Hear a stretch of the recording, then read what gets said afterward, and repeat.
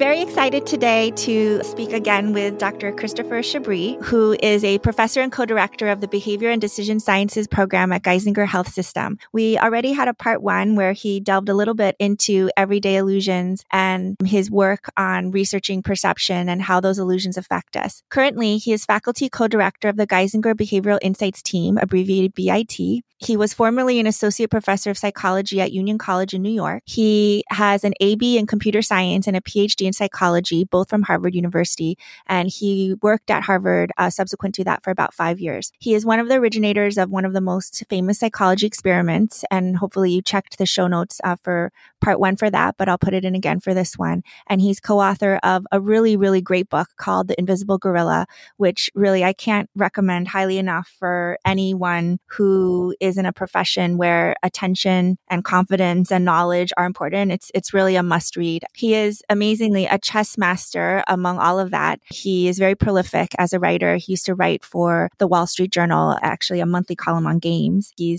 has very wide ranging interests. And for more information on him, you can visit his website, which is in the show notes. I'll jump right in and just ask you, what everyday illusion do you think people are most susceptible to?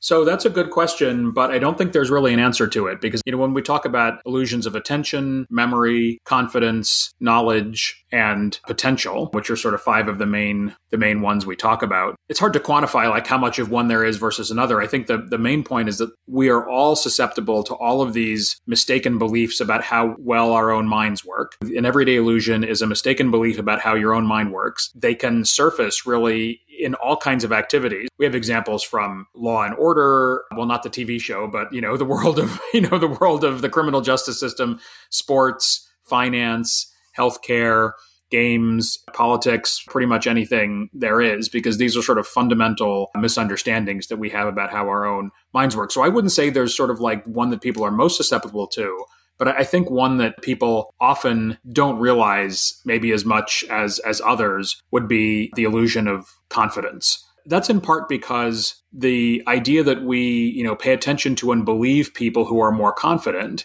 is not necessarily irrational. Usually there is some relationship between how well you understand something, how much you know about it, how accurate your memory is, and so on, and how confident you are about those. It's not like there's zero relationship between them. So for example, in eyewitness testimony, more confident eyewitnesses are on average more accurate about their identifications of suspects than less confident eyewitnesses. The problem is they're not perfectly accurate, right? So they're still overconfident. The correlation is sort of, is not as good as we'd like it to be. And yet juries will convict defendants sometimes based on just one compelling eyewitness. There's a reasonable chance that eyewitness could be completely wrong for a whole variety of reasons that have to do with sort of like how visual perception works and memory for faces and stress and trauma and all kinds of stuff like that. But they all combine to sort of make our memories not as good as we think they were and make our confidence too high. That can play out in a lot of different ways. I think it's one of the ones that has like the biggest effect in a wide variety of our everyday experiences. Yeah. I really like this quote from your book, which says, "We take the fluency with which we process information as a signal that we are processing a lot of information, that we are processing it deeply, and that we are processing it with great accuracy and skill. But effortless processing is not necessarily illusion-free."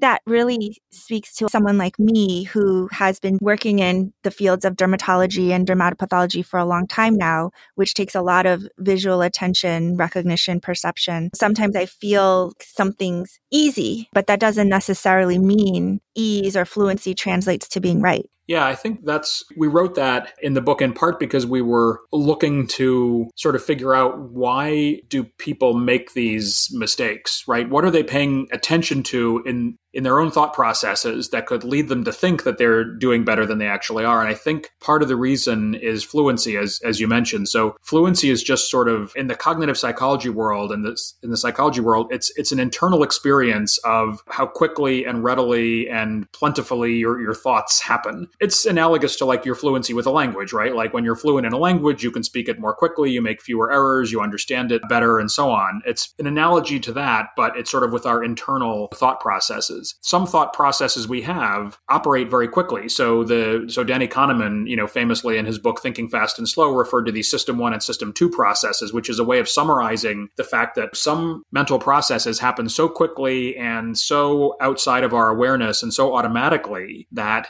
the only sense we get is that they are happening instantaneously. And that is sort of a signal that we often take to be indicative that they're operating well. A lot of visual perception and memory retrieval has that quality, right? When we're looking out at the world, we don't experience any difficulty really in processing things. Every so often we do, like we see one of those visual illusions, right? Where it sort of flips back and forth between two things. Visual illusions are nice because they sort of do reveal some of the boundaries of our perceptual abilities. Even when we're remembering things, sometimes we have trouble remembering things, but often when we don't have trouble remembering things and we do retrieve a memory, it just feels automatic and effortless, and we sort of mistakenly then assume that it must be correct.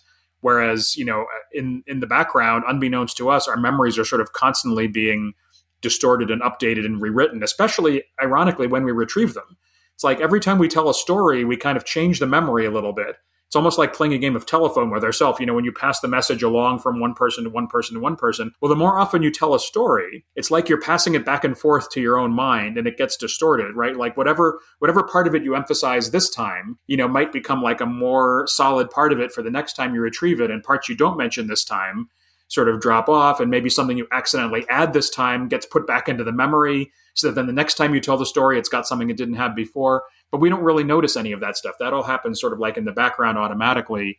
And we have a fluent experience of memory retrieval or visual perception, and therefore we think we're noticing everything and remembering things accurately. I think that's not the only reason we have these problems, but it's an important one, that our fluency doesn't always give us an honest signal. I'm glad you mentioned Daniel Kahneman's book, Thinking Fast and Slow, because that's another one of my favorites. It's actually the book that really did first get me thinking about my thinking, metacognition. What I found interesting about that is he points out that expert thinking, so the thinking that doctors are trying to achieve through training, through med school, residency, etc., fellowships if they do one, and then practice, is to get that fluency, that expert thinking or system 1 thinking, which previously I think was called type 1 or still is maybe by others, and which is hardly thinking, kind of what you're saying. Sometimes we just easily retrieve something. It just pops up. We don't really have to think hard about it, versus system 2 thinking, which is more analytical, when we start to be aware of something and really kind of parse it out in a more logical, analytic way. Would you say that these everyday illusions are more part of system 1 or type 1 thinking? Well, I think they definitely are related to it. Reflecting on your own thought processes and asking, what am I missing? How could I be going wrong? And so on. That does seem to be inherently sort of a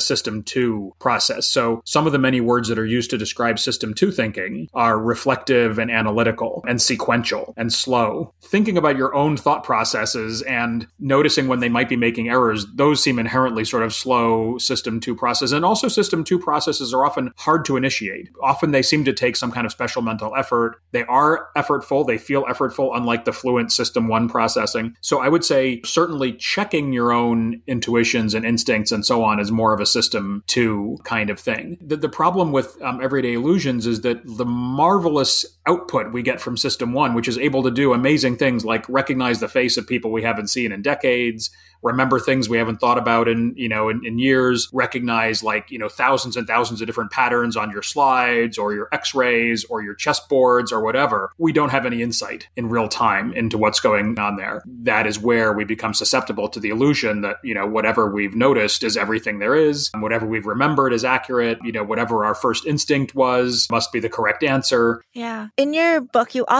sort of end with what you call the myth of intuition, which I think is what you kind of just touched on, that with experience, especially in chess or in healthcare, making a diagnosis, part of expert thinking is this intuitive sense of, I've seen this before, but then if we're wrong, inadvertently missing maybe other things that would steer us differently. Yeah, the reason why we called it the myth of intuition was that it's definitely true that experts can recognize patterns and recognize them instantly that amateurs, novices, less experienced people can't. That's one of the main engines engines of expertise, of skill that enables one person to be much better at something than someone else. It's not natural talent, it's practice and training and the acquisition of expertise. And that's been documented in cognitive psychology in all kinds of fields, from medicine to chess to other games to sports to pretty much anything. And it's quite well understood sort of how that happens, that you sort of gradually build up a vocabulary of different things. They might not be a vocabulary in words, right? But they're vocabularies in visual patterns or associations between things and so on. And that's what enables, a doctor to say that kid looks sick, even if they can't immediately tell like what's wrong with them or whatever, or to maybe feel like they have a sense before they know the diagnosis that they're going to figure it out or,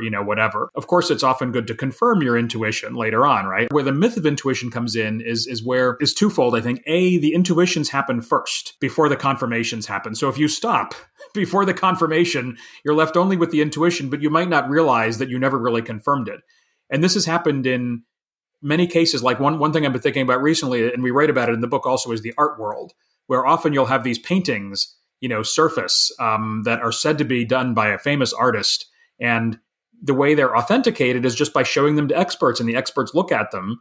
And often the experts just instantaneously say, yes, that looks exactly like, a Jackson Pollock. And maybe they'll look a little bit more, but there are other ways to confirm that, right? To confirm that intuition. But people often take the expert intuition as the final judgment. In medicine, often we don't do this, right? We're trained, again, I'm not a doctor, but people are trained to look at laboratory tests to confirm things, to get a radiologist's opinion, right? To send it to the pathologist and so on. But still, the initial intuition, I think, can have a big impact on the further direction. Even experts can be wrong in their initial intuition. Coming from the domain of chess, where I have a lot of experience, often you will see the best players in the world, literally the best players in the world, top 10 players say, oh, I didn't even think of that move. And on the chessboard, there's nothing easier for chess players to think about than where the pieces can move, right? That's like the fundamental thing. There's like 30 possible moves, and yet sometimes you just don't even think of one which turns out to have been the best one or the best one for your opponent or something like that. So that initial intuition, that initial pattern recognition is powerful, but it doesn't go all the way. And in fact, when it's wrong, we can pay the price. When an expert chess master says they didn't even think of that move, they're just questioned afterward and they say that they didn't think of it.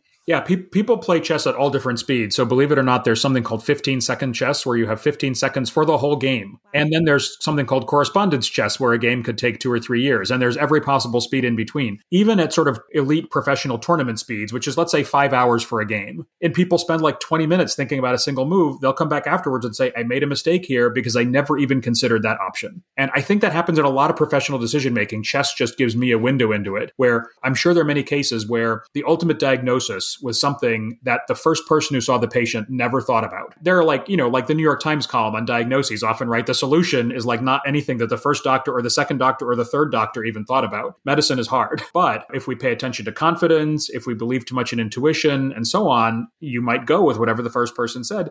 And really like 90% of the time, that's right. It's just like the other 10% of the time, because an important 10%, right? The hard cases are hard, for a reason, but they're just as important to get right as the easy cases. I would say in chess as in any other, in any other discipline. Yeah. Is there a way around it?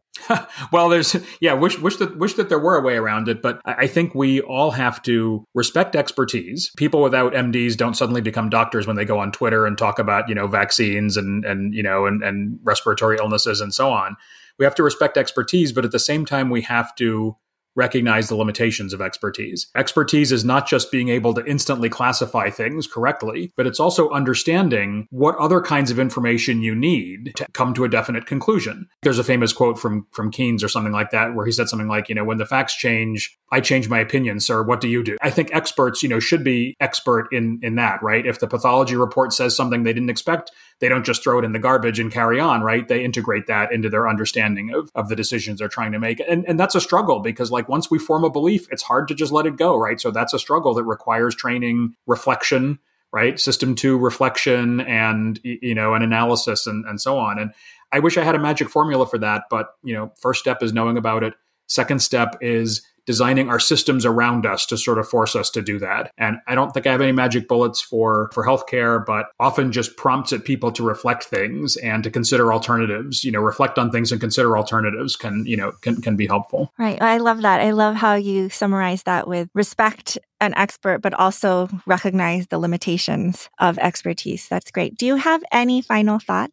One final thought that I do have related to what you mentioned earlier, like we at Geisinger have a behavioral insights team that Michelle Meyer and I started about 4 years ago now when we're recording this. We really enjoy collaborating with clinicians and other people inside healthcare because it's such a rich environment for trying to help people make better decisions. I think there's so many opportunities, not because everyone's making terrible decisions in healthcare, but just because the situation is so complex and there's so many behavioral components to it. And I think we often neglect the behavioral elements. We focus a lot on, does the drug work? Does it not work? How big an effect does it have? What combination of treatments is best? And so on. Even when you have the best and fastest developed life-saving vaccine in human history, we found that there are huge behavioral gaps in getting the maximum healthcare value out of that.